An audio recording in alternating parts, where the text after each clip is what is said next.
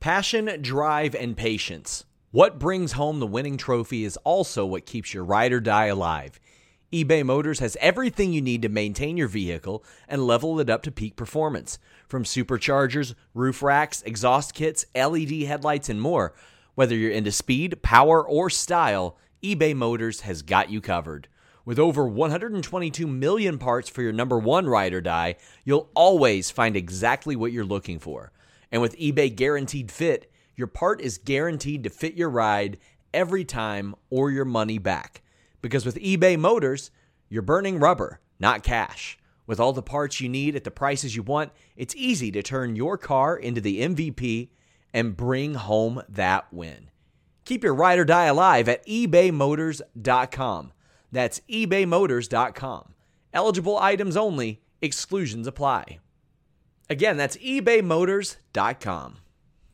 Say goodbye to your credit card rewards. Greedy corporate mega stores, led by Walmart and Target, are pushing for a law in Congress to take away your hard-earned cash back and travel points to line their pockets. The Durbin-Marshall credit card bill would enact harmful credit card routing mandates that would end credit card rewards as we know it. If you love your credit card rewards, tell your lawmakers, hands off my rewards. Tell them to oppose the Durbin-Marshall credit card bill.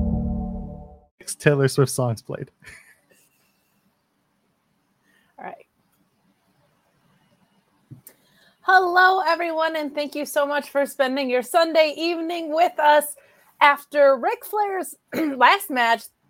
What a pay-per-view. What to talk about. There's a lot of weird feelings, a lot of mixed reactions, and it's definitely wrestling history one way or the other. We are going to get into all of it. So guys, get in your super chats and help us out. What'd you get in those humper chats at humperchats.com?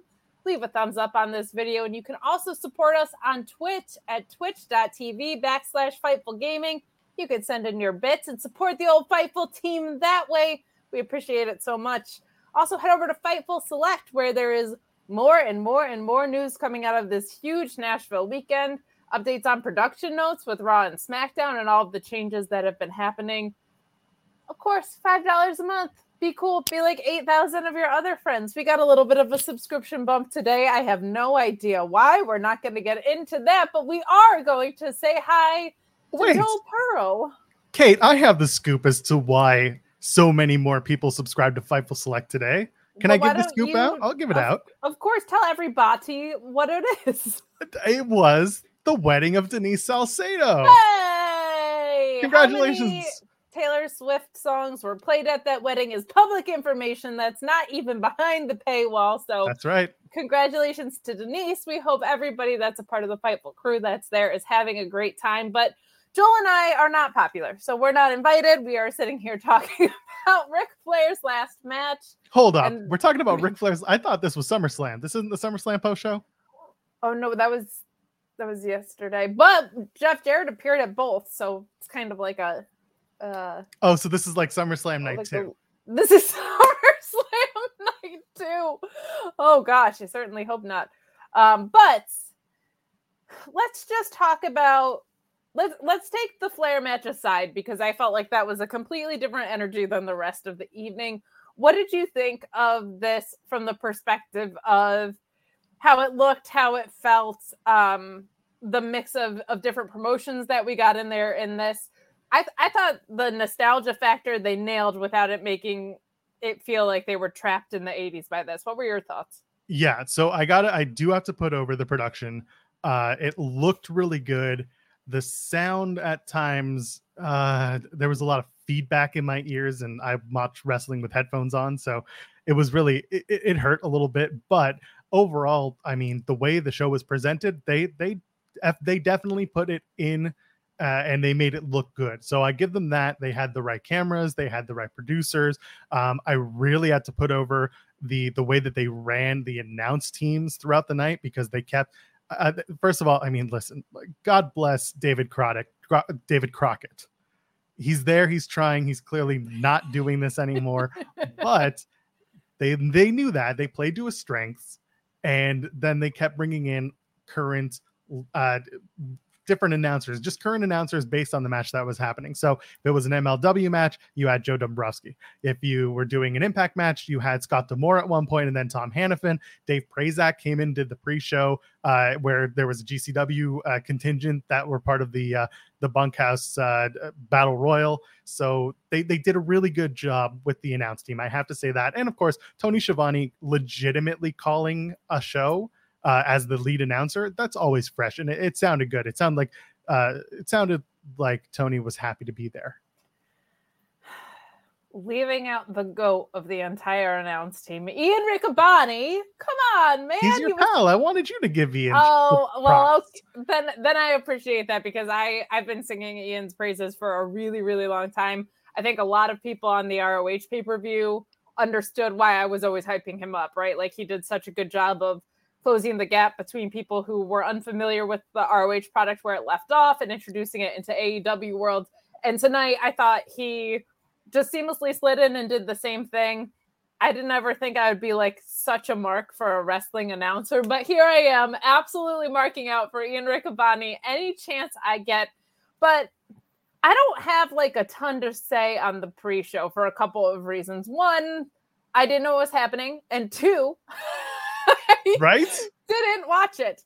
I was trying to seek out the pre-show, but usually what happens is Fight TV has the pre-show, even if it's a YouTube pre-show. Like if you watch the buy-in on AEW, for example, it also runs through Fight. So I found out about it through you about, I don't know, 2/3 of the way through the card. And I said, buddy, guess who's talking about that today?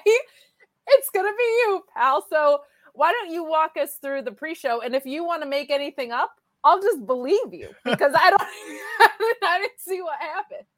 So Sting and Charlotte come out, and then they have a match, and it's like Sting! A 5-star. Yeah, it's Sting. No. Yeah, it's great. Okay, so yeah, I also didn't realize that they were doing a pre-show until I saw some posts on social media with a bunch of the GCW contingent. And I was like, wait, I haven't seen this part of the show yet. And I started a little late, but I caught up, right? So my show opened with the regular fanfare, and then it was the Wolves versus the Motor City Machine Guns. And I'm like, well, that was the opening match, right? Like nothing else has happened on this feed. And so I went onto YouTube and I found that there was a pre-show and that it aired over there on the Fight TV YouTube. And I seeked it out. And I honestly, listen, I'll be perfectly frank with everybody. I watched bits and pieces while I caught up on the rest of the show. The pre-show match, they did a New Japan Yuya Uemura versus Ren Narita. Ren Narita got the win with a Northern Lights suplex and a pin. It looked good. It was a good match. Simple, easy, Young Lion style match. And then they had Jay Lethal come out. This was important. This is really one of the reasons why I was like, we should probably talk about the pre-show, is because Lethal comes out with Karen Jarrett, does his Flair impression, and then he does takes off the jacket, and he goes to do the knee drop, and then he fakes it and he heels on, and he's like, this looks so stupid, why would I do it? And then he foreshadows for all of us how uncomfortable this match is going to be, and boy howdy was Jay Lethal on the money about that. He was not wrong. We do have a chat that came in from the Nerd Guru saying, I have no show notes, but Kate, the bangs are on point. We appreciate you, Nerd Guru. I love how you're reading that. Of course I am. You narcissist. Of course I am. These bangs are making money. We have no other super chats or humper chats at this time, all right? This is the money maker. I'm going to the pay window with these bangs. So how about this? Karen Jarrett is just like, you'll remember me. And Ric Flair was willing to die in this match. And then she says, Jay Lethal and Jeff Jarrett are willing to grant him that wish. Those were her words, Kate. I know you told me to make shit up, but this is not made up. On the main. How was this not on the show? They played the Sting promo, the Sting potato quality camera thing. They played that twice. They played it on the pre-show. They played it on the main show. They could have put that Jay Lethal promo on the main show, but instead they opted to not, and they should have. But whatever. They were scared they were going to manifest it, because, buddy, there are points in this where I was, but we have a whole card to get into before that. And thank goodness, because the main event was so uncomfortable for me that I was like, I don't know. So as you alluded to on the pre-show, we have Manser winning the Bunkhouse Battle Royal, which is cool. A lot of GCW talent in that we heard. So that is great. We have Ryan Sullivan chiming in saying, I didn't watch. I do not regret it. Yes. Yeah. I can understand that point of view. Go and watch the Bunkhouse Battle Royal if you're a GCW fan. Because, I mean, everyone was there from GCW that, you know, Effie was there, Joey Janela showed up, Blake Christian was there, Ali Catch, Jordan Oliver, Jimmy Lloyd, Big Vin, Nick Gage, One Called Manders, Matthew Justice. Bully Ray and Mance Warner were the last two in that match. And Bully Ray gets thrown out by Mance Warner. Mance wins the Bunkhouse Battle Royal, as it should be, because Mance is Mance Warner and he wants that. And then that's it. That's the end of the pre-show. Everyone's happy. Everyone goes to the show. Yay. The main event had me breathless in a scary way. If I would love to see everybody's DM conversations during this show, because I can guarantee you that some people were holding back things that they would never tweet publicly about how this match went. It would be unprofessional for me to elaborate because some of the DMs that I had were with you. But we're going to start at the top of this card, which was, I thought, a really, really fun match. The Wolves, who are Davey Richard and Eddie Edwards, versus the Motor City Machine Guns, Alex Shelley and Chris Sabin. This was a really great way to kick off the show. I think we see it in AEW a lot of times. We'll see like high energy tag matches kicking off the show. I thought this was great. I loved the commentary team mentioning that they kind of laid the foundation for teams like the Young Bucks with their style. Was there a move in there called the facial? Because that was really cool. If that's what it's called. That was really, really rad. I didn't ever remember hearing that name, but I recognized the move. A lot of back and forth here. A lot of really fun tandem offense, in my opinion, from the Motor City Machine Guns. But we cut to the Skull and Crossbones for the win. And Shelley comes up limping here. And I'm wondering if this is going to play into his title shot against Alexander, which is kind of a fun piece of potential storytelling, or hopefully he's not just actually injured. But Joel, you are our resident Impact reporter. What did you think of the match, of course, and then any implications that it might have in Impact programming moving forward? So, yeah, I really enjoyed that. I can watch 3/4 of this match on Impact TV every single week on Thursdays. By the way, join myself and Cresta Star on the post show on youtube.com/Fightful every Thursday after Impact goes off the air. We talk about Impact Dream matches all the time, not just the one tonight. And it was a good, solid match. Like you said, I like Scott D'Amore on commentary. He was the right guy to talk about the history between the Wolves and Motor City Machine Guns. Really good stuff. Like you said, you had Alex Shelley kind of selling his knee or his ankle after the match, and he does have an Impact World title shot on August 12th at Emergence versus Josh Alexander. Sorry, spoilers, but if you really thought, anyway, Shelley and Alexander on August 12th. But after he kind of loosened up, it looks like he got on a second rope and was fine. He may have just been selling for a little bit. Little stuff that I really love about Scott D'Amore on commentary, by the way, he brings up the fact that Alex Shelley is an occupational therapist. And then on the other side of the ring, you've got Davey Richards, who's an EMT. So like they're both in similar professions and they're wrestling against each other. It's a really, really cool thing that Scott D'Amore brings up to this stuff. And then he talked about the facial. It's a front chancery into a basement dropkick. It's a really easy, fun move with a really stupid, fun name. It's cool looking though. Sometimes simple things that are fun like that. Like flashy moves don't always have to be super complicated. They don't always have to be like the Lethal Injection where there's an unnecessary handspring on the front of it. But yeah, we've got some super chats coming in now about the main event. If you're new here and we have some newbies, we will get to those main event super chats once we get there. But we move along to a match that was not my favorite of the night. We move along to Davey Boy Smith versus Karrion Kross. I like both these guys. I just felt like their chemistry didn't really click in, but it was a very, very physical match. They were trading Saito suplexes at one point, which, my goodness, those look painful. We, of course, get the beautiful Scarlett Bordeaux out there as well. I think it is unfair to normal women that we got Maurice and Scarlett in back-to-back nights. That's just a rude thing to do to the rest of us. However, this match was very physical. I just felt like it was a little rough around the edges. I thought the uppercut into the backslide was a really cool spot. Ultimately, we get Cross hitting the cross jacket submission, which failed, and then following up with the quickening to get the win. This match just didn't fully click in for me, but two guys beating the crap out of each other doesn't really get old. I just felt like for promotional showcases, this maybe wasn't the strongest thing that we saw. Yeah, slow and plodding.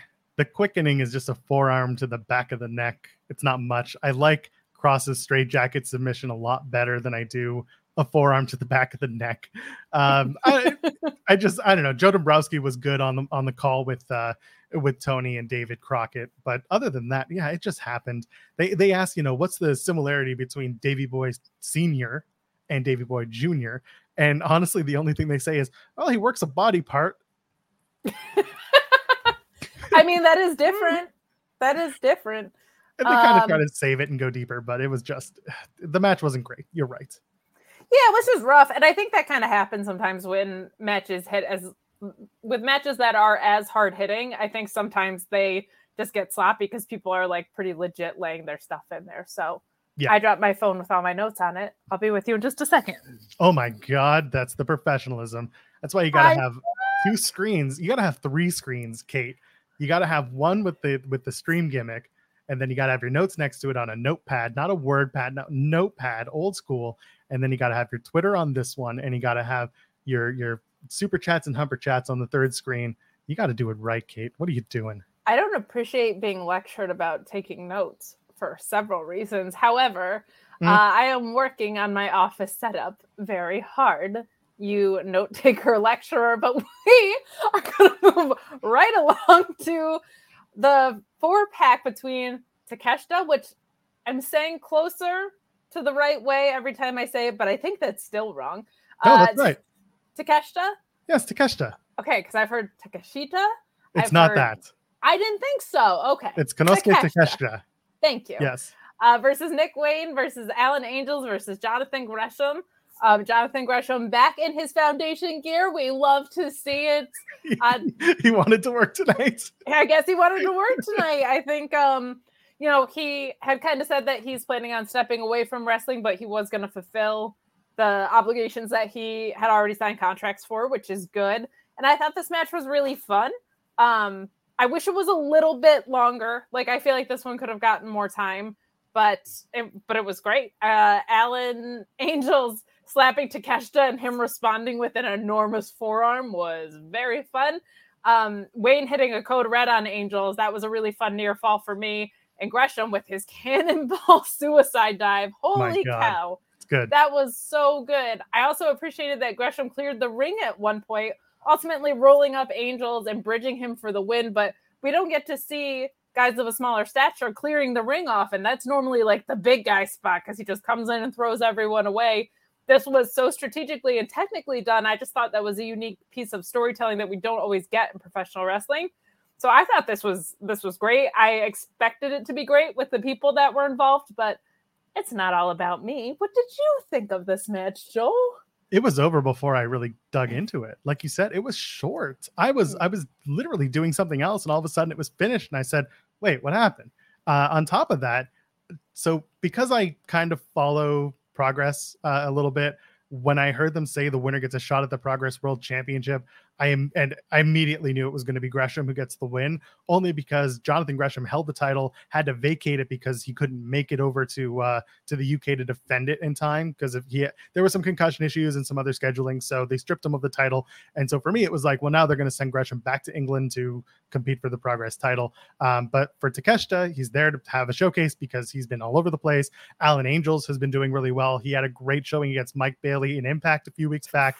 Go out of your way to watch that match. It was very, very good. And Nick Wayne, who's the son of Buddy Wayne, so there's the JCP connection there. It was fine. Like, it made sense to have all 4 guys in the ring. It was just a very quick match that probably could have even doubled in time and still been much better than it was. So it happened. Ian Riccaboni, as always, just calls the hell out of it. He really is so good at I feel like there's like usually a color guy and a play-by-play guy, and while it's important to have those roles, he's a play-by-play guy that also has a personality, which is not something that we always get. Yep. And I was realizing tonight how much I appreciate it. And calling wrestling being its own art form, to see so many people get rotated in and out and a lot of them do really well was really refreshing, because sometimes that can be its own battle royal. Sometimes that doesn't turn out too well. So appreciated that. We got a super chat that came in from Henry Casey saying, imagine in 2023 they run a show like this again and Colin Graves call an intercontinental title defense, since that pay-per-view doesn't go, or since that belt doesn't go on PLEs. I never need to see something like this again. I love the showcase of all these different promotions. If you mean like next year it's going to be another guy who's closing in on 80 years old, I never need to see that again. And we're going to talk about that at the main event. But it does always feel like now that like WWE's kind of left out of the party. Is that something you think might change under Triple H, or do you think it'll always be kind of like on the outskirts a little bit? I mean, look at who was on the show tonight. And forget the wrestling part. I mean, Jeff Jarrett works for the company. That's one. But I mean, Cody Rhodes sent in a video. They had, they had Jerry Lawler cut a promo. Basically Mick Foley was on there. Undertaker showed up. Bret Hart was there. Like a bunch of people who are either formerly with the company or under a Legends deal. There's clearly like an okay or just an unwritten go ahead in this case, because it's Ric Flair and there's a Conrad connection and people respect him and want to work with him, blah, blah, blah. But I can see in the future, maybe a little bit more WWE involvement. Dolph Ziggler also sent in a video. Someone mentioned that in the chat. So there you go. There's certainly an okay there. If they do something like this first of all, like you, I don't want to see this again. I don't want to see anything like this again. But if they do it again, then sure. Oh yeah, Michelle McCool was also there. It's in my notes. Because Michelle and Undertaker together. I got to bring this up. This show is sponsored by BetterHelp. If you had an extra hour in your day, what is the first thing that you would do? Read a book, take a nap, play some video games, do something for a friend, volunteer. A lot of us spend our lives wishing that we had more time. But the question is, time for what? And if it was unlimited, how would you go about using it? The best way to squeeze that special thing into your schedule is to know what's important for you and to make it a priority. And therapy can help you find what matters to you so you can do more of it. Therapy is so valuable. It's gotten me through some tough times, really helped me reflect on things that are important, specifically with BetterHelp. If you're thinking about starting therapy, give BetterHelp a try. It's entirely online, designed to be the convenient, flexible, and suited to your schedule. This is so beneficial when you've got that crammed schedule and you can't even imagine finding that extra hour. You can do it all from home. Fill out a brief questionnaire, get matched with a licensed therapist, and switch therapists at any time for no additional charge. Learn to make time for what makes you happy with BetterHelp. Visit BetterHelp.com/Fightful today to get 10% off your first month. That's BetterHelp, HELP.com/Fightful. It's so flexible and it can help you find that social sweet spot with BetterHelp. That's BetterHelp.com/Fightful. BetMGM has an unreal deal for sports fans in Virginia. Turn $5 into $150 instantly when you place your first wager at BetMGM. Simply download the BetMGM app and sign up using code Champion150. Then, place a $5 wager on any sport. You'll receive $150 in bonus bets, regardless of your wager's outcome. And if you think the fun stops there, the King of Sportsbooks has plenty of surprises in store. Check out daily promotions, same-game parlays, live bets, and so much more. Download the app in Virginia today and get $150 in bonus bets instantly from your first wager. Only at BetMGM. BetMGM and GameSense remind you to play responsibly. See BetMGM.com for terms. 21 plus only. Virginia only. New customer offer. Subject to eligibility requirements. Rewards are non-withdrawable bonus bets that expire in 7 days. Please gamble responsibly. Gambling problem? Call 1-800-GAMBLER. Promotional offer not available in Washington, D.C. Because it's it's perfect time to say it. Nick Aldis comes and joins the announce team after the Cody promo. And there's no NWA on this card. Yeah, it's real weird. Ric Flair is synonymous with the 10 pounds of gold. And they did not have any proper NWA representation. Kerry Morton in a match, sure. But like that does not count. Trevor Murdoch Trevor Murdoch is currently holding that NWA championship. For how much longer, I don't care, unfortunately. But Trevor Murdoch is a throwback wrestler who would be a perfect person on this match. Put him in some exhibition. I don't care against who, but he should have been on this card. Doesn't have to be Nick Aldis on the commentary. Sure, I don't care. But it should have been some sort of NWA representation, especially for this show. For anybody, like Ric Flair is the guy that it should have been there for. It's so bizarre to me. I actually was going to bring that up later. Like it's such a bizarre thing of, there were two things that fell out of place. One, there was no NWA on here. And two, I felt like, I know Dax is hurt, but I was like, how is FTR?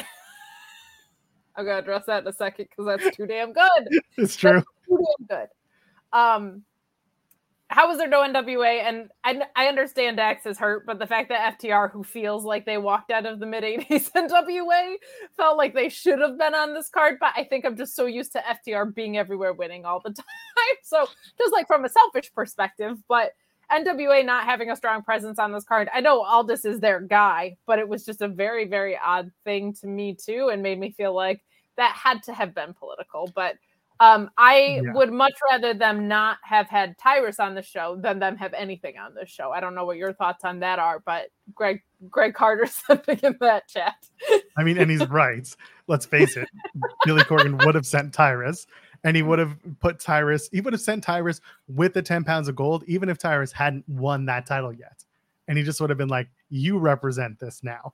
And that would have been enough. But no, and some people are talking about like Matt Cardona. Cardona recently held the NWA World's Heavyweight Championship, but like he wasn't signed to the NWA. He wasn't like a full-time NWA wrestler. Right. I much more associate the NWA with, say, Trevor Murdoch than I do with Matt Cardona. I just don't know who dropped the line. I know who dropped the ball, but I don't know what happened that they didn't send anybody else. And FTR, once upon a time, remember when this whole thing got announced, there was talk about this being a 6-man and FTR being involved, and it was going to be with Ricky the Dragon Steamboat. But of course, Ricky wanted a lot of things, so they didn't do that. Instead, FTR got dropped from the card for whatever reason, who knows, and they are not a part of it. Honestly, they're probably better off. Yeah, I think I think FTR is going to be okay. I think they'll be all right. Yeah. I think they're going to be just fine. But we move along to Ricky and Kerry Morton versus Brian Pillman Jr. and Brock Anderson, who does not have maybe the charisma that Brock Lesnar does, respectively, with Robert Gibson being with the Mortons and Arn Anderson, of course, being with Brian Pillman Jr. and Brock Anderson. I'll just cut to the finish here. As you mentioned too, we do have Nick Aldis on commentary, but Brock hits the gourd buster and pins Ricky for the Four Horsemen, for their name, for the good name of the Four Horsemen. I thought Aldis was actually really good on commentary, and he's not always my favorite dude, but I really liked him talking about a lot of commentary talk. I really liked him talking. Good. It was really good. Yeah, I think this was a situation where commentary added a lot of value. And for a card like this, I do actually think that's something that was pretty important. But him saying like the pressure falls to the younger generation here, like, well, this may feel like a nostalgia match where people don't have anything to lose, like that kind of supremacy, when it's supremacy that's handed down, that's a lot of pressure to go out there. So I just appreciate it a lot.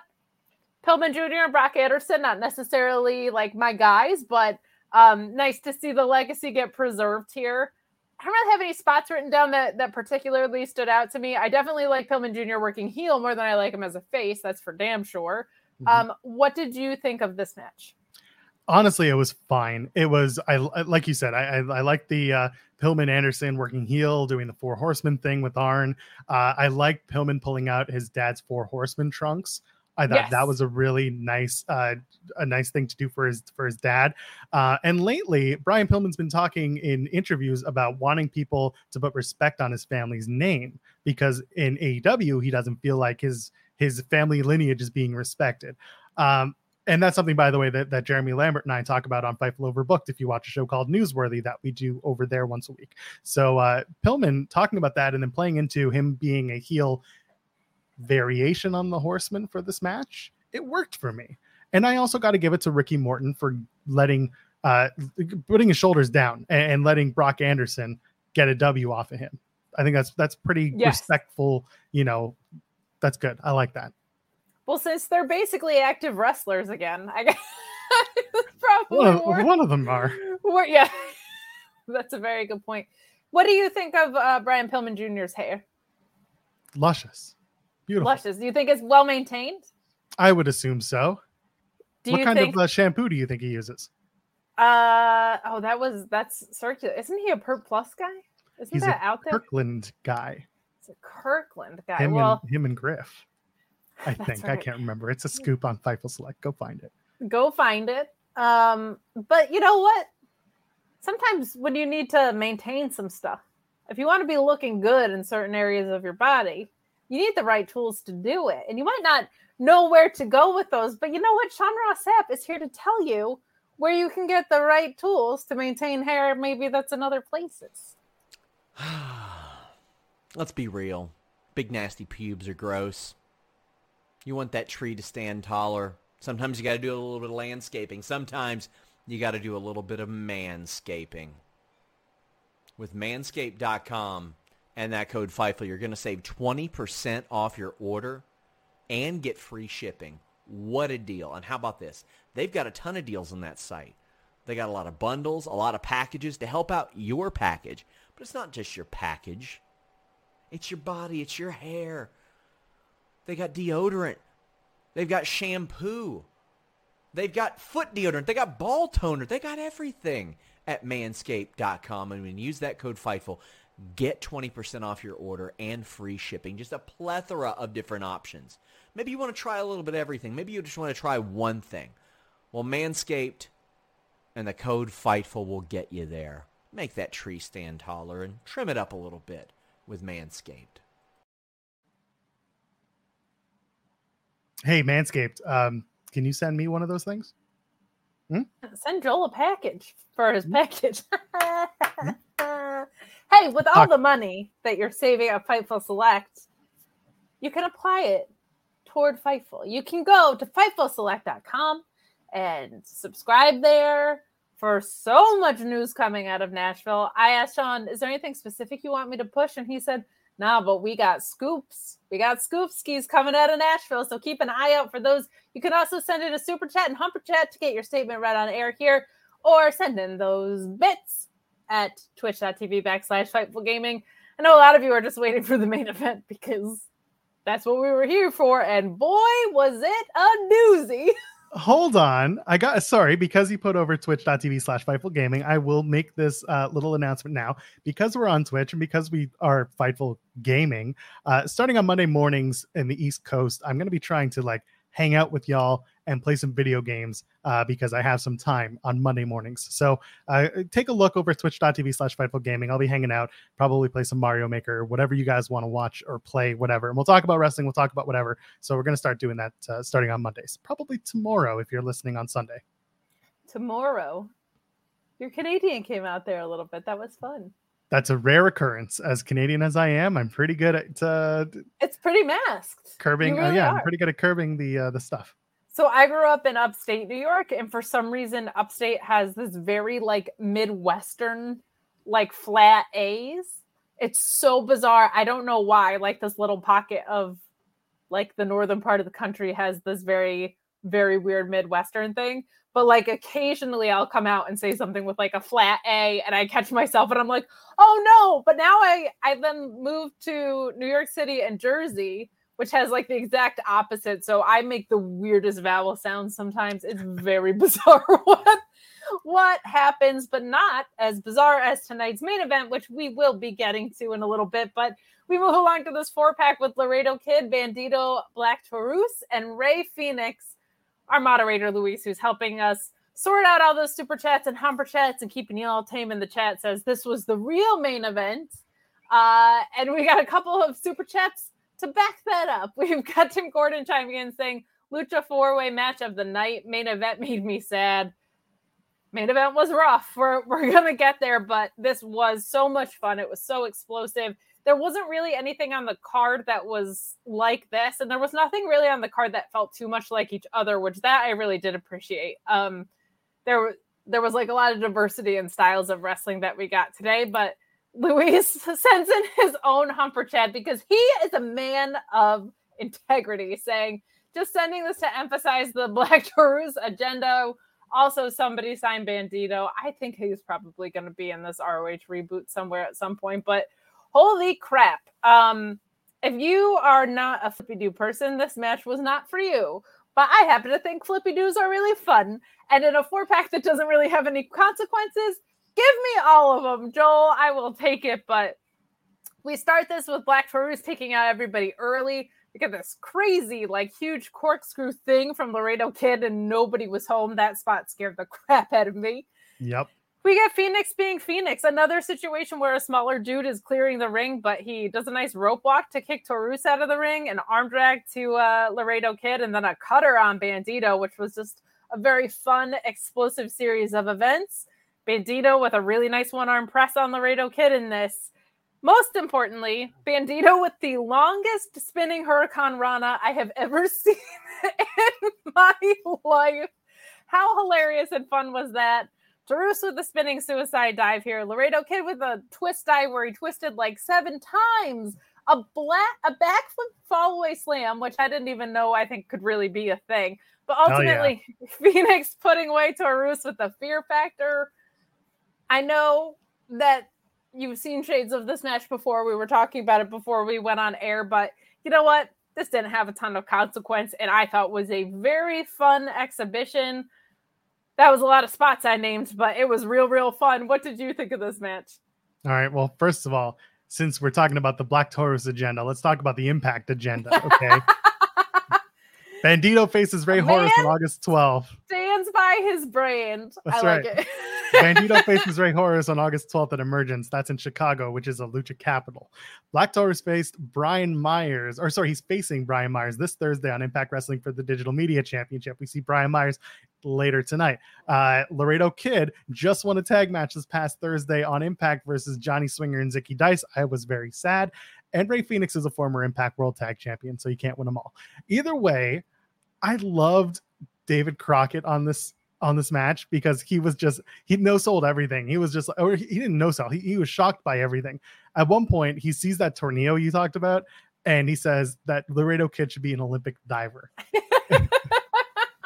Unfortunately, he was like a little kid commentating this in like a fun way. Like I actually found that very refreshing too. He called Bola the PWG event. He called it the Wrestling Gorilla Battle. So can't win them all. But either way, he was a lot of fun. All I could think about during this entire match is how Ric Flair's contemporaries would be watching this and absolutely hating it. If this was 1981, there would be a lot of people who didn't enjoy this. I enjoyed it. If you're a fan of any Lucha Libre, there is so much to enjoy. We did make reference to the fact that, this is a very similar match to the one that happened at Triple Mania. It was a 5-way in that case. So you had El Hijo de Vikingo, but otherwise everyone else was in that match that happened at Triple Mania. And it was a great match.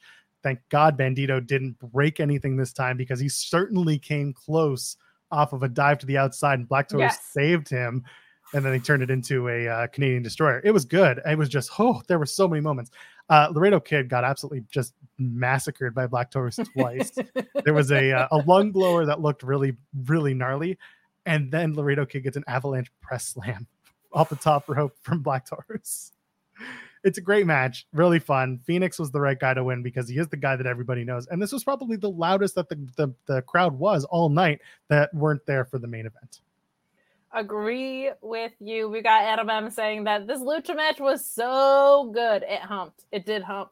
It would have, I think, a camel for every performer in it. I would say it was really, really good. Yeah. And to your point, this was the thing that the crowd was the most into in a lot of ways, even including the main event at some points. But the main event got what they were seeking, I think, after that. But we move on to the Impact World Championship, and I hated the ending of this because I don't need to see ECW from 2 decades ago. But we got Fatu and Alexander here. We got a huge superplex off the top rope from Alexander that was super fun.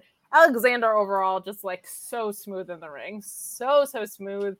Fatu with a split-legged moonsault that I thought was really good in this. I think helped a little bit by the camera angle at some points in this, but Josh Alexander also with a nasty backbreaker, a pop-up Samoan drop too from Fatu that I thought was so fun, but ultimately I hated the end of this because the major figure nerds, Cardona and Brian Myers, with Smart Mark Sterling, come to ruin everybody's day, causing a DQ from here. I just don't like finishes like this. I don't feel like it feels very NWA either. Like it just didn't seem to fit the nature of the event, which I think is my biggest problem. But we also get a C4 spike on Smart Mark Sterling, which will delight Alex Cardoza, who joins me a lot on Fridays these days. And we have DDP coming in to help save the day too. What did you think of the match? And then also, what did you think about the booking of the outcome here? A match was great. Finish was garbaggio. This was the match that I was most looking forward to. When I interviewed Josh Alexander at Greektown Wrestling a few weeks ago, and I asked him about this match, and I asked him about other Forbidden Door matches that he would like to have. He was really excited for this Jacob Fatu match, as he should be, because it was a great match. Both men delivered so much great stuff coming out of it because it's a big, agile Samoan dude in Jacob Fatu. He does a split-legged moonsault where he hops up to the top rope. He doesn't just climb up. The dude hops up, and it's gnarly as hell. I loved it. That powerbomb backbreaker that Josh Alexander does, another thing that is tough to do when your opponent is that big and that bottom heavy. So there's just so much, like Fatu does a tope. Doesn't do a lope. It's not a mid. Yeah. Like he does a full-on ass tope. And it was just a lot of really good stuff. And then having Myers and Cardona show up, yeah, it took the wind out of my sails, especially because both men are, well, Myers is affiliated with Impact, but he's the digital media champion and he's in a comedic role right now, so it made no sense. And then Cardona hasn't been an Impact in months. He's been more an NWA guy. So it was silly. It was not fun. Mark Sterling, of course, is just represents because major figure. And then DDP, like, it's funny because you see him sneaking up a few rows, like the camera catches him sneaking up towards the front. He does his thing, and then the best part about the whole like end schmaz is that they use his WCW theme. That's it. Yes, that actually was the best part of that. But we've got some agreement in the chat from Adam M saying this effing finish. Did Vince book this? Yeah, it definitely felt that way. It definitely was not like it really undercut all the work that they did in the match. Like I just didn't like it. And I'm also admittedly like not the world's biggest fan of like, I don't care about figures. I'm like one of the few people that doesn't really give a crap. And like, I think the Cardona run has been cool, but he's definitely not like, I don't like him so much that I'm excited about this finish. You know what I mean? So that's where I kind of stand. From a matter of taste, I did not like this. There was a lot of talk about pulling back the curtain if Scott D'Amore and Court Bauer maybe didn't agree on a finish, or they didn't want their guy losing. Basically, it would have been Court didn't want Fatu to lose, because the Impact Championship is not going to go on Jacob Fatu. But then at that point, why do you put the Impact title on the line? You just have a match between the two of them and let somebody lose. And I'm sure in this case, Josh probably wouldn't care. He probably would have taken an L if the title wasn't on the line, because he can all make it back on the next matches that he has, where guess what? He wins. But otherwise, it was silly to put the Impact title on the line if you couldn't figure out what you wanted to do with that match and a finish. And even if you want to do a non-finish, this is not the non-finish that I would go for, because like you said, there are two really big dudes here. You could do one of those amazing spots and just have neither of them get up after. There's better cheats than that too. They had Fatu come out during the pre-show and take out Frank the Clown while he was running down the crowd. Like, first of all, it's silly that you had Jacob Fatu come out twice to do this. Yeah, that's enough. Weird. But you could have had Frank the Clown come out and cause a disqualification because he wanted to get back at Fatu for, beating him up earlier. And then you have Fatu beat up Frank the Clown gets beaten up by Fatu and also by Josh Alexander. And then Fatu and Alexander shake hands. They leave the ring and they're like, this ain't over. Then we do it again whenever it is. They could have done so many other things, but they had to get Sterling and Myers and Cardona involved. They just picked the wrong spot. There was a million other places to put them. This just wasn't it. Agreed. And we've got hey, what's that over there? What's one of my favorite handles in the world saying, I need to see Jacob versus Brock Lesnar at least once. Here's the thing. That match would be great. But it would ultimately end up, if it happens, with another Roman Brock match. And I'm not letting that go. I'm not letting it go. I don't need to see that ever again. I've seen it like 100 times. But if we got him in the bloodline, that is what would happen. We've got Ricardo the Wizard. He's a wizard saying, all hail our bot overlords. Yeah, we have the sexy bots in the chats because this was I was going to say it's a sexy pay-per-view, but it was just too weird. No. I can't even say that. Like, I can't even. It was a sexy show like 35, 40 years ago. That's right. You know what? It was Scarlett Bordeaux. They were like, yes, such a beautiful babe woman. that. Yeah, beautiful. So I will also say that there were various, as you alluded to before, like kind of cameos throughout the night or video packages that got sent in from Dolph Ziggler and Cody Rhodes and former friends and coworkers Sting. A lot of people that sent their best wishes, which was perfectly fine. You know, they got sent in along the way. I think Cody's was really nice because it had a ton of sincerity behind it, of course, with Dusty and Ric Flair's, notorious history in, as you pointed out, in NWA, a promotion that was weirdly not really represented. Never heard of it. Hard. By the way, shout out to Jim Ross, who sent in 2 videos and both of them aired for some reason. The second one sounded like it was like half the speed of normal. Yeah, that was real weird. That was not great. Slowed down weirdness, and I fast forwarded through it. Anyway, continue. We get a Jerry Lawler and Jerry Jarrett backstage here. I don't really have a ton to say about this, but if you want to chime in on anything, it was just adding story to the main event, which was cool, I guess. Nobody made chicken salad. I don't care. That is an extremely fair point. We move along to a match that surprised me, and I don't know why it surprised me because I think the Von Erichs are very good, and I think the Briscoes are great, but this match was more fun than I was expecting it to be. We had some fun spots with Jay Briscoe doing a big flipping dive, followed by Mark doing a dive of his own. Mark with a big suplex and getting the claw locked in as well. Ultimately, the Briscoes winning with the froggy bow here. This is another spot where I think Ian Riccaboni adding so much on commentary because he's so familiar with the Briscoes because they've been so important to ROH, and the rest of commentary not really knowing them that well was like a very funny dynamic, and I think added so much. And as I'm always putting over Ian, like this was one of those moments where I was like, he's such a smooth play-by-play guy, but has so much personality and brings so much energy. This was really fun because they were like, what the hell's a froggy bow? I don't know. The rest of the guys had no idea what was going on, but this match was like a nice little palate cleanser for me. I think because Fatu and Alexander was pretty technical and hard hitting. And we also had one, obviously with Cross and Davey Boy was kind of hard hitting too. This felt like a nice blend that was like very different than the 4-pack we saw in Lucha World, but also not as slow and plodding. I really liked this match. What did you think? Yeah, the match was great. I loved Ian Riccaboni trying to convince David Crockett that the Briscoes are chicken farmers, the Von Erichs are sheep farmers, and David Crockett having none of that. He really didn't believe the Briscoes are chicken farmers, which they are chicken farmers. It's real. And then the redneck kung fu line, David Crockett is just like, what? He had no idea. This is how you know commentary was organic tonight. He did not know. Like, he just did not know what was I got to point this out because you and I are music nerds. The Von Erichs theme, the opening to it sounds like a song by Motorhead called Just Cause You Got the Power. Yep. Go and listen to that song. It's the same riff. And I was like, ooh, it's good. Never mind. Then it turns into like country rock garbage. Marshall Von Erich wrestling sans shoes just like his daddy. I like it. His daddy, Kevin Von Erich. The Von Erichs are the mainstays in MLW, right? Court Bauer puts them over all the time. They're 1A tag team up there. And they're great. They are wonderful. Them and the Briscoes have a good match, but there's a moment that they kind of get mixed up and confused.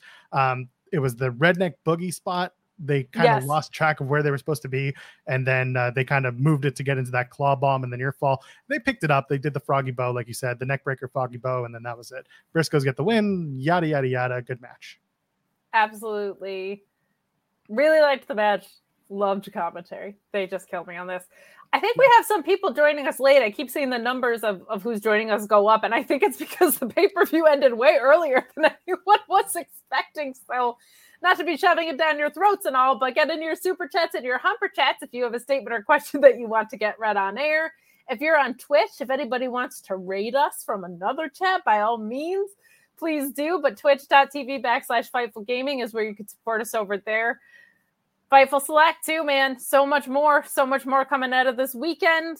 I'm assuming there'll be stuff about Denise's wedding behind the paywall as well. Which Taylor Swift songs were played, perhaps? I'm not sure. So keep an eye out at Fightful Select. Over 8,000 people, and I can't tell you how crazy it is to have been hired at this journey right around when the CM Punk story broke. So at about 2,000 subscribers in, and to be at 8,000 in that short time. It's been really nice to just ride other people's coattails while y'all put in the work up front. I'll take it. But it means so much. We are legitimately publicly funded, and this lets people like Joel have a job. It lets me have a job, and so do your super chats and humper chats. So we're trying to get people to keep their subscriptions. Oh yeah, mentioning that you have a job here is probably it probably doesn't help. Doesn't work. No, never. But for free, if for some reason you wanted to hang out with Joel, you can do it tomorrow morning playing Mario games. Something. Twitch.tv/Fightful Gaming. There you go. So we appreciate all of your support, and we just hit such an incredible milestone that I wanted to put over how cool you guys are to us. But I'll tell you what isn't going over well is Rachel Ellering's ankle as we move into this. It was such an unfortunate thing. So we have this incredible women's triple threat set up between Jordan Grace, Deonna Purrazzo, and Rachel Ellering very, very early in the match. And just on not that crazy of a spot, her ankle kind of gets bent weird and trapped underneath. And she is injured. I thought for sure there was no way she was even going to stay in this. And she hung in there the best she could. It was definitely a gingerly performance, but it threw the match off kilter, unfortunately. We had Tower of Doom spot, though, that was really fun in there, which I appreciated. And ultimately, Jordan rocking the sleeper hold on Rachel to get the W here. I'm sure that's probably why she wanted to fight through, too, is for that protected finish to not pin Deonna. Yeah, what else were they going to kind of do? But, this match was pretty good for what they had to call on the fly. I feel so bad for them. It's the only women's match on the card. It's 3 really, really great women's wrestlers, and just an unfortunate situation right out of the gate. But I think they still put together a pretty good match, considering Deonna is such a ring general and Jordan Grace is killing it right now. So I thought this match was fun for what it was, but it did just kind of have a storm cloud hanging over it, Joel.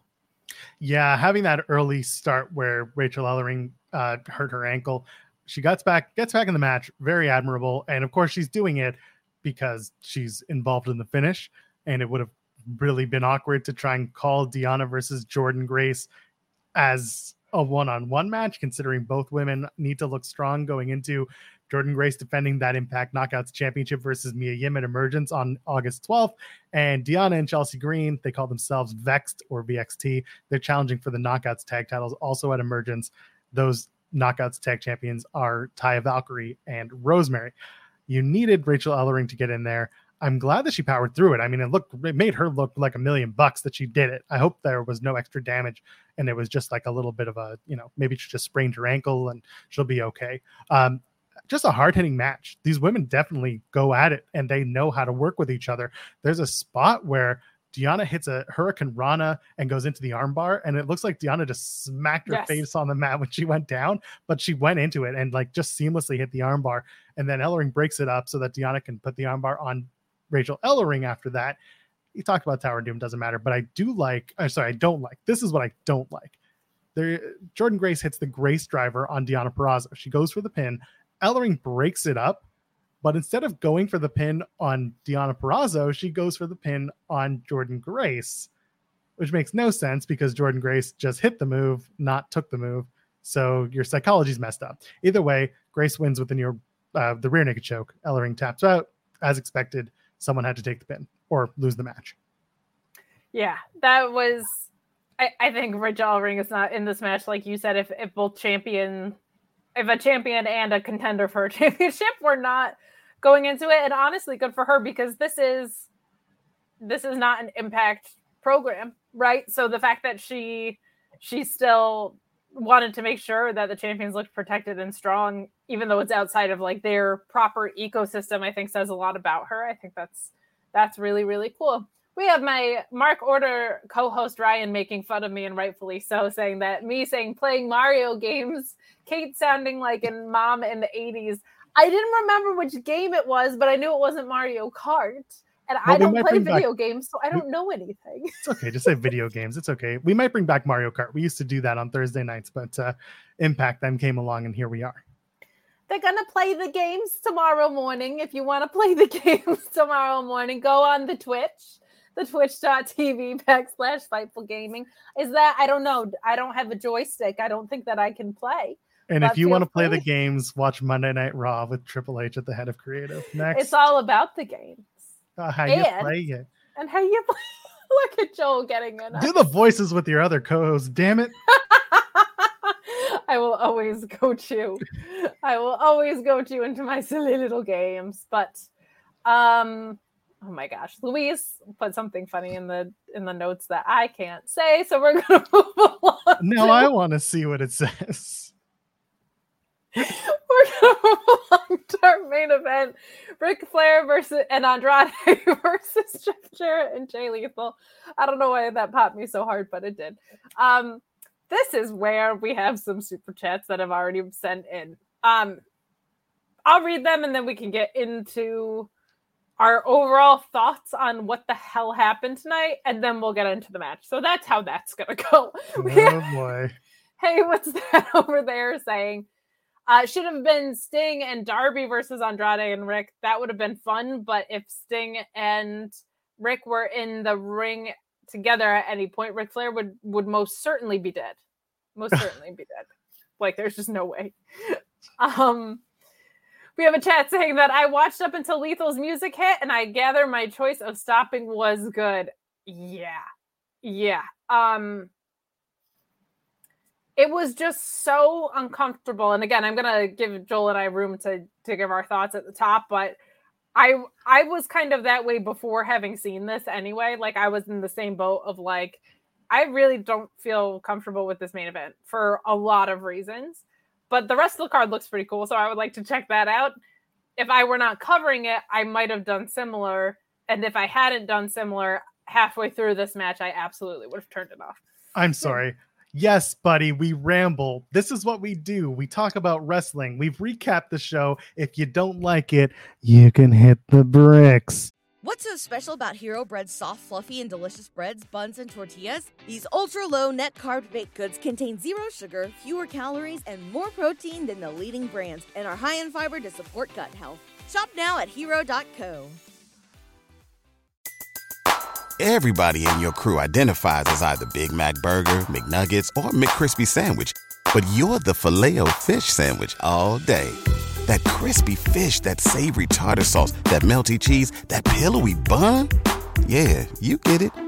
Every time. And if you love the Filet-O-Fish, right now you can catch two of the classics you love for just $6. Limited time only. Price and participation may vary. Cannot be combined with any other offer. Single item at regular price. Ba-da-ba-ba-ba. Sorry, Kate, continue. I think it's adorable that you think this is me rambling. Because if you've seen me on other shows, this is so streamlined. This is brevity. And direct. Don't watch me on anything else if you think this is rambling. You're going to have a really bad time. Also, we're 53 minutes and at the main event. That's perfectly... Sean is going to be so proud of me. Yeah, he's going to be like, how did you do it? And I'm going to be like, I kept her on track. You're going to be like, we were not getting hit with a lot of chats. Sorry, it was me, Sean Ross. It was me all along. He's going to look at the money from these chats and be like, wow, nobody wanted to talk about anything. All right. Ric Flair's last damn match.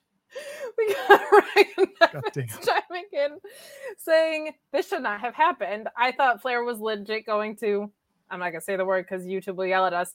This is a disgusting money grab. I think that's an extremely fair take after seeing what happened tonight. Adam M chiming in too. Adam, thank you for all your support tonight. We appreciate it. And I think you're kind of newer to the Super Chat game. So I just want to call you out and say thank you so much. Saying that the card minus the main event was great. I don't know why Flair wrestled so much and honestly looked completely out of it. Yeah. Undertaker looked very worried. Go Yankees. I love everything you said, especially the last part. Go Yankees. Not the best game today, but we're coming back. And just wanted to call out Wrestling Wriggle, who's a 5-month member of the Fightful main roster.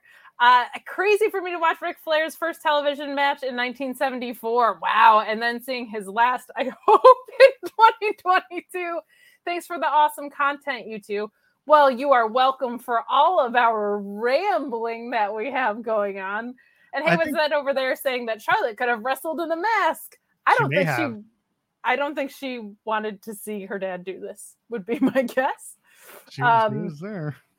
But yeah, I heard some people saying whether it's good or bad, it's wrestling history. I heard some people saying that they loved it just because I think no matter what they did out there, they were going to love it because they just love Ric Flair. And I heard a lot of people that were in what seemed like the same space I was, who thought this was bad. It was a bad idea. I will say up front that while I understand, it's a lot like Hogan for me. I didn't start watching until 2009. So I don't have a super strong nostalgic attachment to Ric Flair other than I love watching mid-80s NWA. It's like my favorite thing to go back and watch kind of as like a fan and a student, sort of like when I'm going and rediscovering the roots of pro wrestling in a lot of ways. So I have a definite appreciation for the legacy of Ric Flair. I don't have an emotional attachment. And it wasn't like all that long ago that the Dark Side of the Ring about him came out and we had things confirmed that I think a lot of us probably felt like we had heard through rumors or knew in some way that are extremely disparaging. Kate, Rick had told these stories before. The difference between the Dark Side of the Ring tales being told and Ric Flair telling them is upbeat music. That's all it was. He told the damn he told the stewardess story on WWE Storytime. He told it as like a haha, look how funny I am. I'm Ric Flair. I whip my dick out. And then they told it on Dark Side of the Ring. They put it to you get what I'm saying. Yes, that he had already stated publicly the events of what happened, but I think also hearing the victim say the events of what happened is a bit of a different situation. I'm going to read this because this is where I'm at in the weekend. Kind of should have had SRS versus Billy on the card. Look, I'm not supposed to be reading stuff about Billy Body, but if you like, I can't read super chats that call him like a little Bailey bit Buddies. I love the Bailey Buddies. We love really Bailey Buddies. Yeah, and the new Bailey Buddies made their debut last night on SummerSlam, so I'm a big fan of them. There it is. Yeah. I could see Sean fight them, but we're not supposed to be calling anybody little bitches or anything like that. But if you send in a super chat that says LB, I can only speculate as to what that would actually mean. But another chat coming in from Hey, what's that over there saying Rick is going to try and have a last match in New Japan against Will J or Okada. Ric Flair against Okada. That's the funniest thing in the world to me. For here's the reality. I'm just gonna say this once. Nobody wants to have this match because nobody wants to be liable for Ric Flair's demise. It was extremely uncomfortable from a lot of perspectives. But I think the heart attack spot, Kate. Well, from Jay Lethal's suplex on, I felt like Ric Flair had no idea what was going on. Like that suplex spot was it was so stupid. And then that was the high spot. That was it. And they should never have done it. They should never have done it. But let's walk through the match and we'll talk about how weird this is. He comes out in the white robe, which I appreciated. That was fun. We saw classic Ric Flair chops, which you knew you wanted to see, right? We saw a figure 4 on Jay Lethal, which of course we wanted to see. Which brings me to this other obstacle that there was no way they were going to get around. Ric Flair is 73 going on 484. So the idea that Jay Lethal wouldn't be able, or anybody wouldn't be able to counter anything that was going on with Ric Flair in the ring meant that this was not going to be good for a match perspective. I knew that going in, but now it's happened, and we're talking about what happened. There's no part of me that believes that there's anything that 73-year-old Ric Flair can do to anybody under the age of probably 65 that isn't going to be able to be countered. It just was impossible to buy in. And considering how long this match was, this is my other point. There was no need for this match to be this long. There was absolutely no need for this match to be this long. It was stupid. It was dangerous. It was pointless for it to be this long. The amount of just standing around that there was is absolutely absurd. Ryan Sullivan. That's why I popped just now. Yeah. I heard so many people chiming in saying, was this elder abuse? Yeah. I mean, listen, when it's your father-in-law. Anyway, I got to point out, actually, there's someone in the Twitch chat, Mike, who said, did you notice that there was a third commentator for every match except for the main?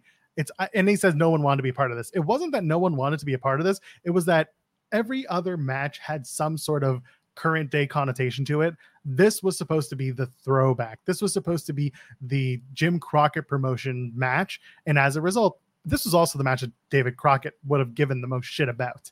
And as a result, It's the match that he actually emoted for. So it made sense to go with the 2-man booth instead of bringing in a third who had no direct connection to the match.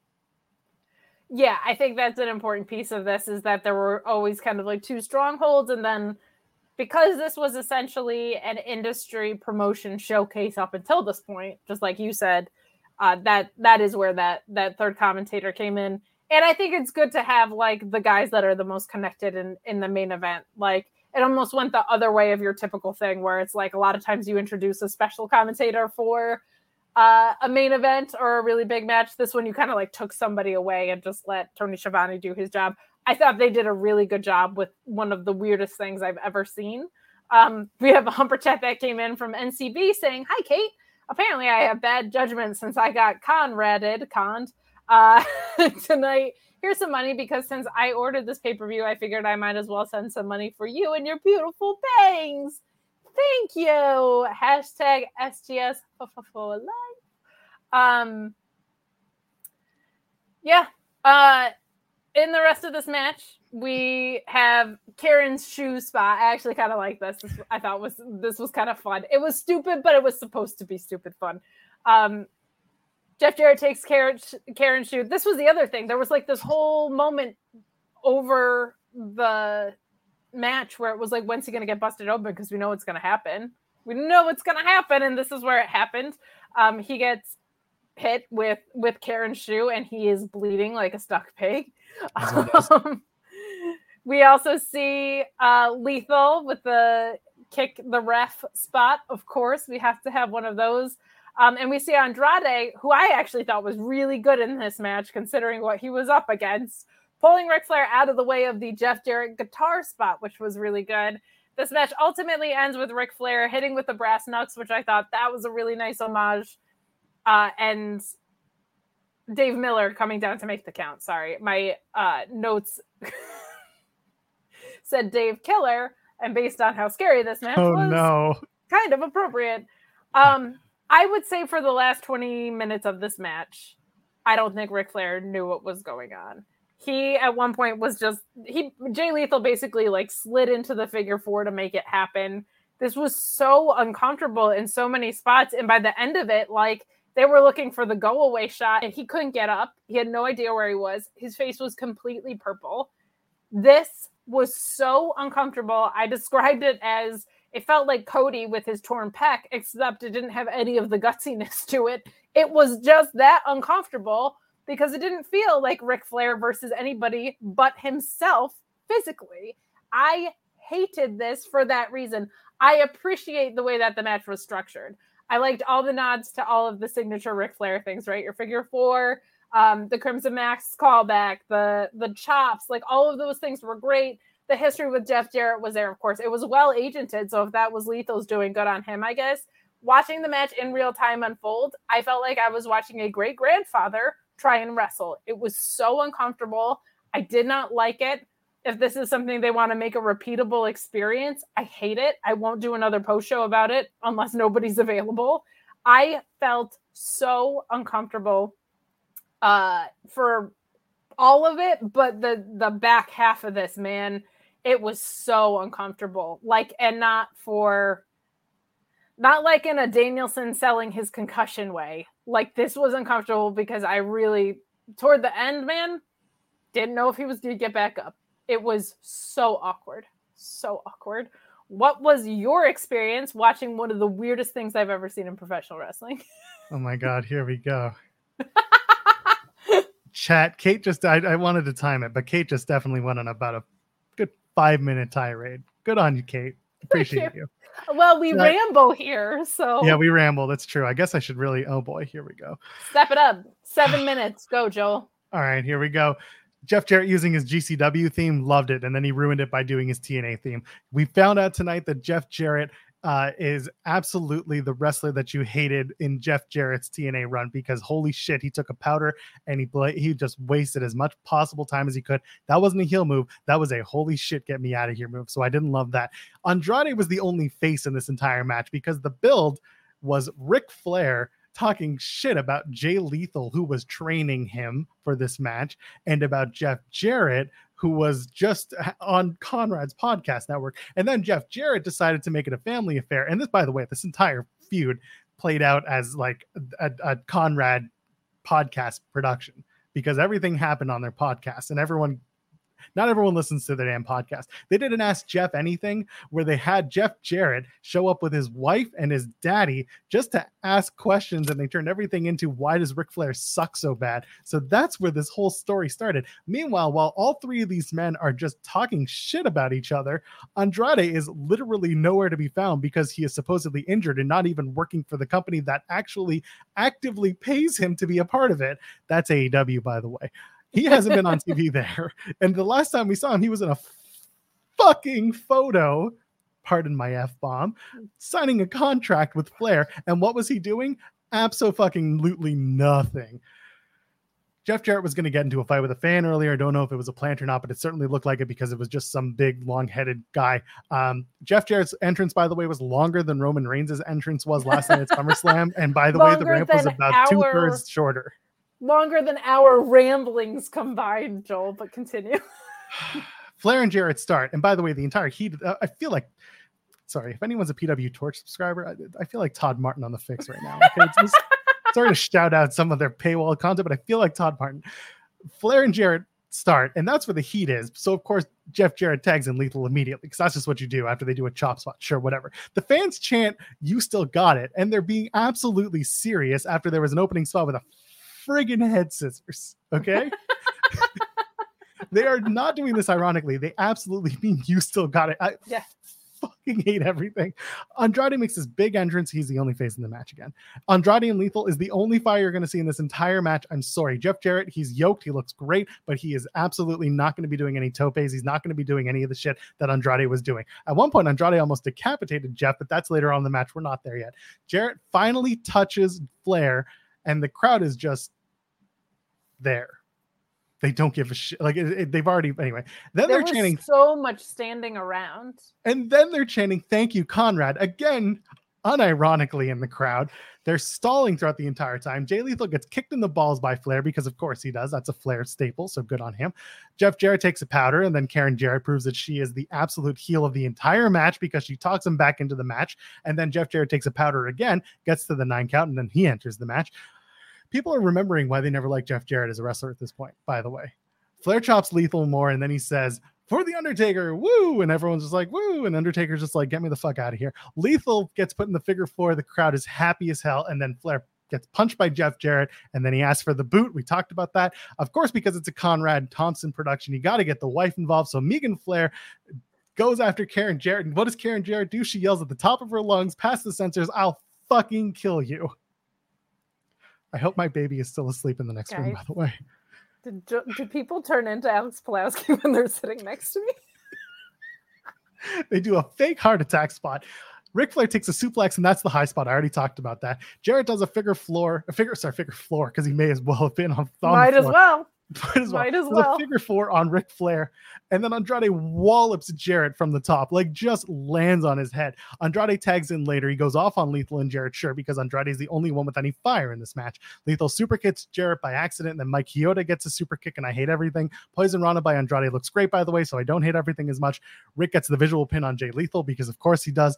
Jeff Jarrett comes in with the guitar. Andrade pulls away Flair. Flair gets Jarrett hits Lethal with the guitar. Andrade hits everyone. Conrad throws brass knuckles at his son-in-law.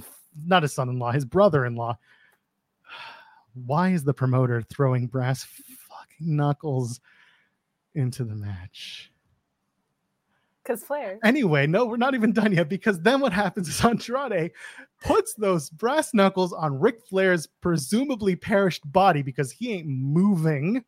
And eventually Ric Flair gets up, hits him with the knucks, gets a figure four on Jarrett. Thank God it's over. But here's the thing about that. Both men's shoulders were down. So technically this match is a draw. Let's not talk about this any more than it needs to. Andrade, by the way, is like consoling Rick after the match and being like, you won. And Rick is clearly saying to Andrade, I'm so sorry. Because as we found out later in the post-match interview, Ric Flair did not remember half of the match after it was done.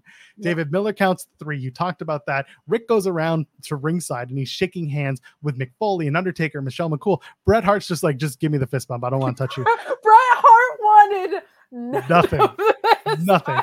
He was like, I was doing an autograph signing earlier today. I don't know what I'm doing here. This is absolute shit. Ric Flair gets on the microphone. Tony Schiavone interviews him. He puts over Nashville. He puts over his family. He says that the match against Ricky Steamboat was the best match he ever had. Meanwhile, Ricky Steamboat wanted a fucking Chevy Camry or a Toyota Camry to do this match, but he didn't do it. He cries. He says that he hopes that he didn't let anyone down, but he doesn't remember half of the match. So why the fuck did he do it in the first place? And then he says he's going to go downtown with Kid Rock tonight, which, by the way, is just code for Ric Flair is going to be in bed before midnight. I'm fucking done. Thank you, Kid. Good night.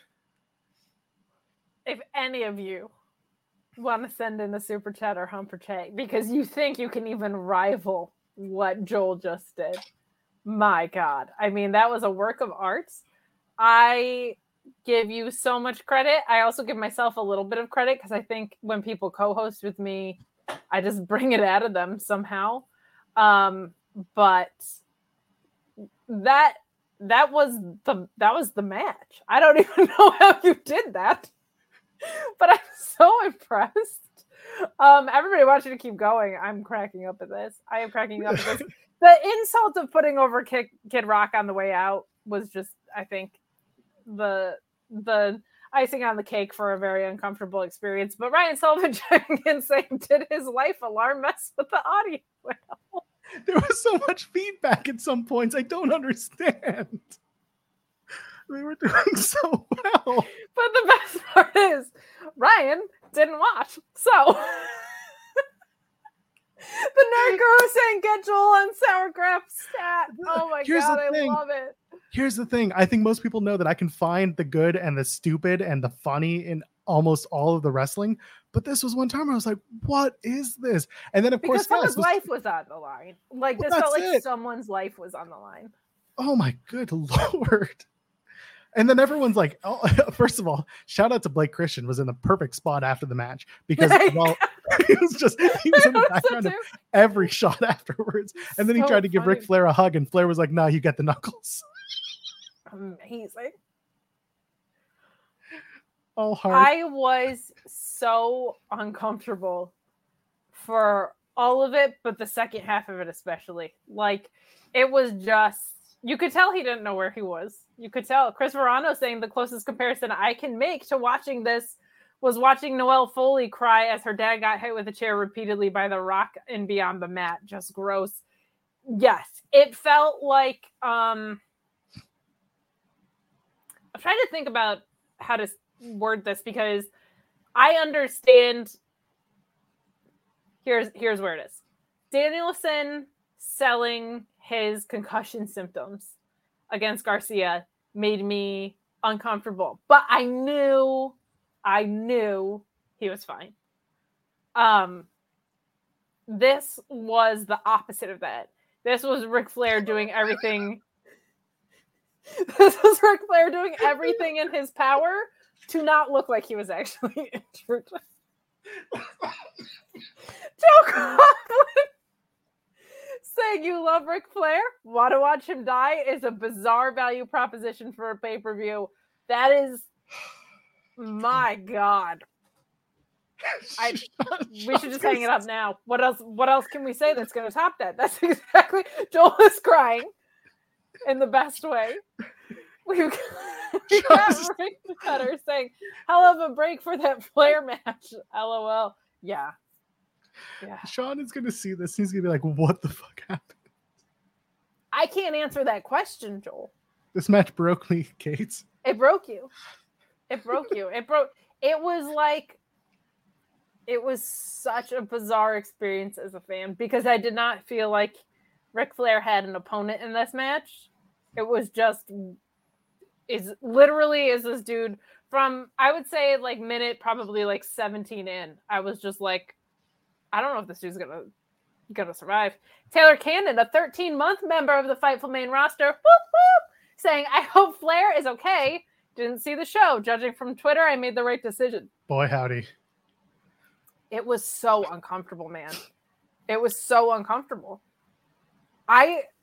From the second he got in there, I was like, this, like the elder abuse thing. I know that was like half funny, but like, it felt like a grandfather was getting assaulted more than it felt like anything to do with professional wrestling. We should have known, to be perfectly honest, Kate, because the entire, listen, I put up that chat as a joke because I was laughing, but like we all said it from the get-go that this is going to be like Flair is he ain't going to make it through the match. A lot of people said it. A lot of people joked about it. He did a stupid roast where it was the same thing.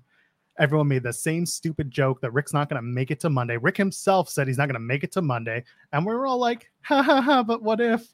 And that's what sold this stupid show. It was, unfortunately, because like there were a lot of really good matches on this show. There was a lot of good wrestling on this show. And we talked about a lot of really good wrestling on this show. But unfortunately, it was overshadowed by whatever just happened. Ric Flair versus his pacemaker. Ryan Sullivan Christ. Chiming in saying Conrad's newest sponsor is the maker of Flair's pacemaker. Well, Rick didn't die with it. No, because he unplugged the damn thing. He said it himself. I just starting to think if he should have done a tope in that match after all. Thank God for his daughter. Apparently Charlotte's the only voice of reason in that family. I guess so. I guess so. Like it was just so it was way too long. Because I really thought it was going to be like a lot. I thought the beginning was exactly what it was going to be. I thought it was going to be a lot of them standing around not doing shit and getting applause. I didn't think they were going to do You Still Got It chance at nothing, but they did. I mean, wrestling fans don't shock me anymore, by the way, Kate. They don't. No. Not those Thank you, Conrad chant. They meant it too. They did. I can't. And then on top of that, I thought it was going to be like the story within the match itself was actually good. I could not focus on the story. Like everything made sense from that perspective, plus all the callbacks. I thought it was going to be at least 15 minutes shorter than it was. It was one of the most uncomfortable things I have ever watched in my life. Hey, what's that over there saying Rick would definitely try and take a hidden blade full on from Will? Yeah, it's rough to watch someone who has no idea what their limitations are. Like, he was not cleared by 39 doctors. There are going to be people as soon as now who are going to say Ric Flair loves this business unconditionally. And there are going to be people who make excuses for why Ric Flair should have done this match and why this was the best thing he could have done. Yada, yada, yada. This was stupid is what this was. To put it bluntly, Jay Lethal probably put this entire match together. If I had to guess, I made jokes throughout the last 24 hours. I was like, Jeff Jarrett is going to be on that Usos and Street Profits match, sitting in the corner, taking notes so that he could propose some of these spots to Andrade and then Lethal tomorrow night at the show. But that's not what we got. The whatever happened. And this was clearly because Jay Lethal was the one putting the work in with Rick. This is probably Jay Lethal's magnum opus. Good for him. Why not? This will be the match that he, leads by and says he did this. This is going to be the one that he shows everybody, and good for him. That's all I really have to say. No worse than Gypsy Joe. Jesus Christ. I mean, what are we supposed to... Lethal did a good job putting it together. I can say that about it. The rest of the pay-per-view was strong. It was completely reckless and stupid. And I also got a lot of chat back at this take because I thought, gutsy as it might have been, it was really stupid for Cody Rhodes to do what he did with his back. I think it was significantly less stupid than this, but I think it was dumb. He almost hemorrhaged during surgery. I don't know if those things are related, but that was not good. I thought it was significantly smarter than this, but I thought it was really a bad precedent to set about wrestling through an injury, and B, like a severe one, and B, I just felt like at the end of the day, it's pro wrestling. I don't really give in to the using the Cody analogy. I understand where you're coming from. I really do. But to me, the whole Cody thing was like, it's already torn off the bone. It can't get any worse. And I'm already going to have to take time off anyway. It can't get... Basically, it was like, this wasn't 39 doctors not clearing him. This was one doctor, or maybe more, who knows, telling Cody, I ain't going to get much worse. What's a day going to do? And Cody being like, can I work safely through it? And the doctor being like, well, here's what you need to know. And then he did it. And thank God didn't do any worse. But it wasn't a life or death situation.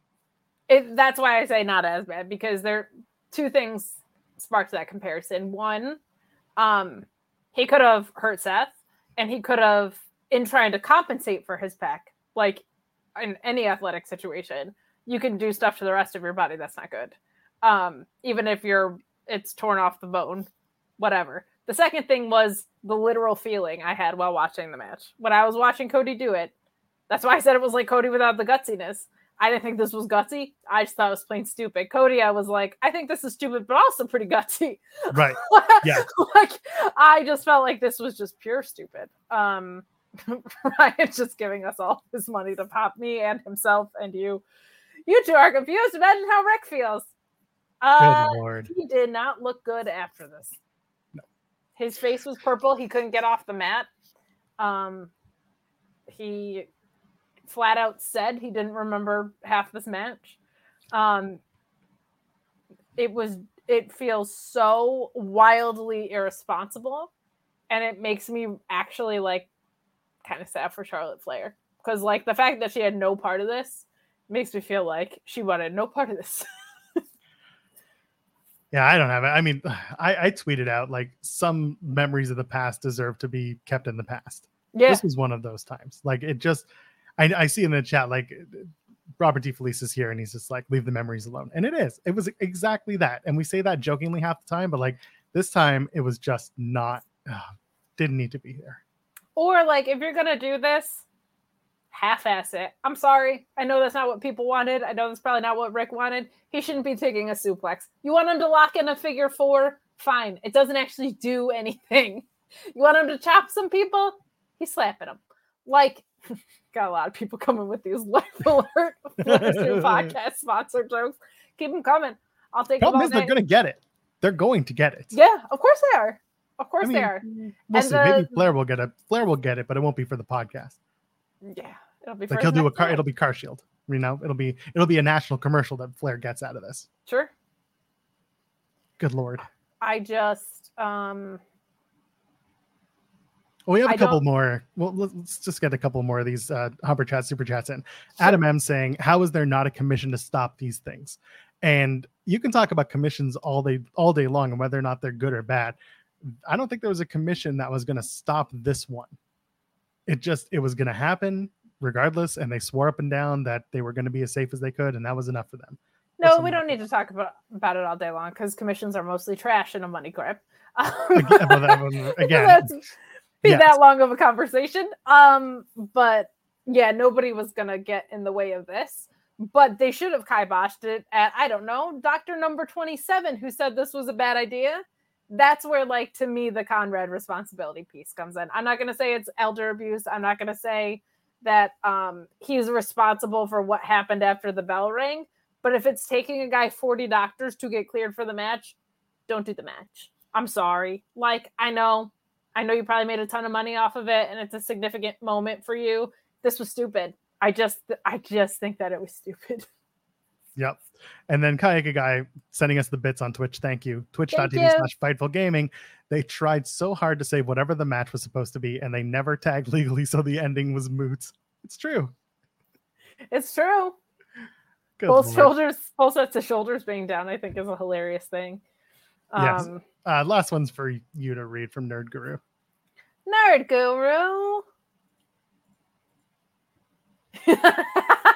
So before, Joel and I were doing a voice because I sounded like an 80s mom, according to Ryan, and he said Sheila made an appearance. Does Linder know about this, Sheila? Well, buddy, I got good news for you because Alex Pulowski and I are doing the Raw post show tomorrow. So you actually ended up giving us a perfect segue into wrapping up this weird little post show for the weirdest show that I've ever covered or seen. But before I plug all of my stuff, we'll give you another second to get super chats and humper chats in if you want anything like this great one from Elvis Austin saying Ric Flair thought he was Bob Barker beating up Adam Sandler. That is Price is wrong, bitch. Price is wrong, bitch. That is a perfect pull.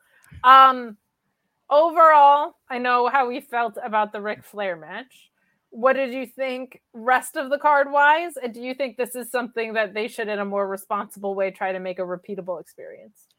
Said it since day one, Kate.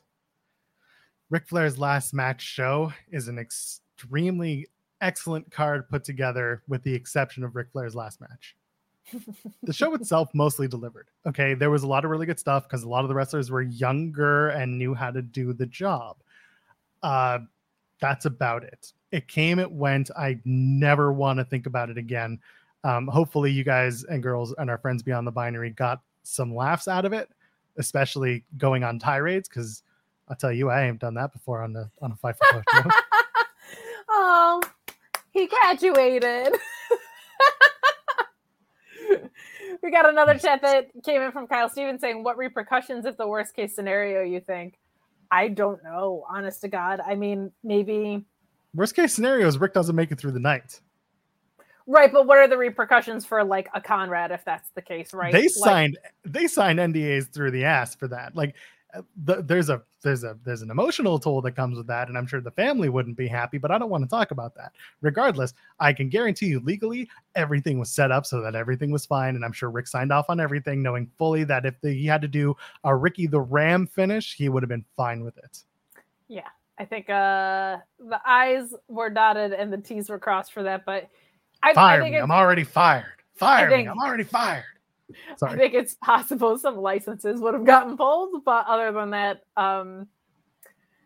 man, I'm glad that we don't have to answer that question in a real way. I'll put it that way. Absolutely. What else? Anything else? You never want to see Jeff Jarrett wrestle again. I get it. I'll say this. He worked his ass off to try and make this the best it could be. He knows his own limitations as a wrestler. I think that they're very limiting, but he did his best to tell the story here, and that's all I could ask from him in this very weird scenario. So there's that. Man, there's like almost 1,000 of you, probably more than 1,000 because I don't have the full numbers hanging out. But I think it's time to go home for our last match of this match, man. Joel, tell the great people of Fightful World where they can find you. I'm so easy to find. I am at Joel Pearl, JoelPearl. I am here at youtube.com/Fightful every Thursday night after Impact Wrestling with Cresta Star, who is an amazing co-host of mine talking about Impact. Come and join us. Even if you don't watch Impact Wrestling, you can still chop it up with us. We talk about the show. We talk about what's coming up and all that other stuff. It's a fun watch. It's an easy watch. Cresta is amazing, and I am just there.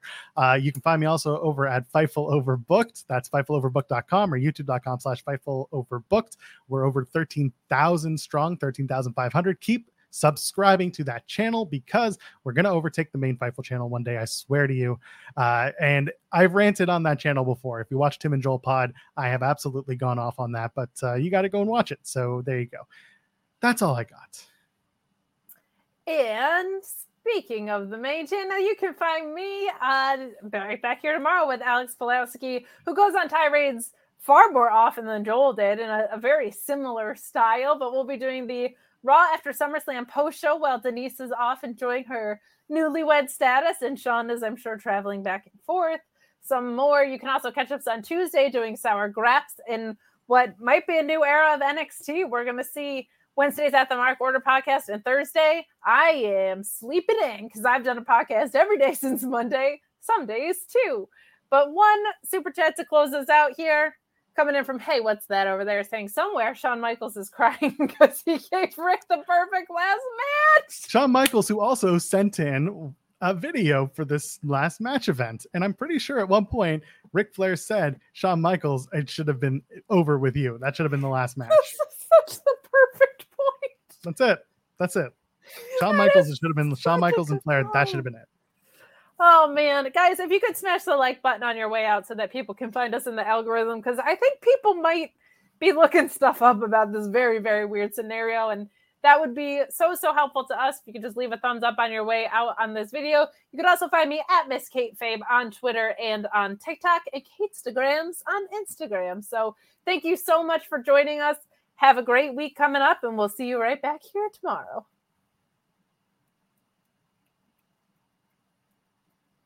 If you're a woman over 40 dealing with hot flashes, insomnia, brain fog, moodiness, or weight gain, you don't have to accept it as just another part of aging. The experts at MIDI Health know all these symptoms can be connected to the hormonal changes of menopause. And MIDI can help with safe, effective, FDA-approved solutions covered by insurance. 91% of MIDI patients get relief from symptoms within just 2 months. Book your virtual visit today at joinmidi.com.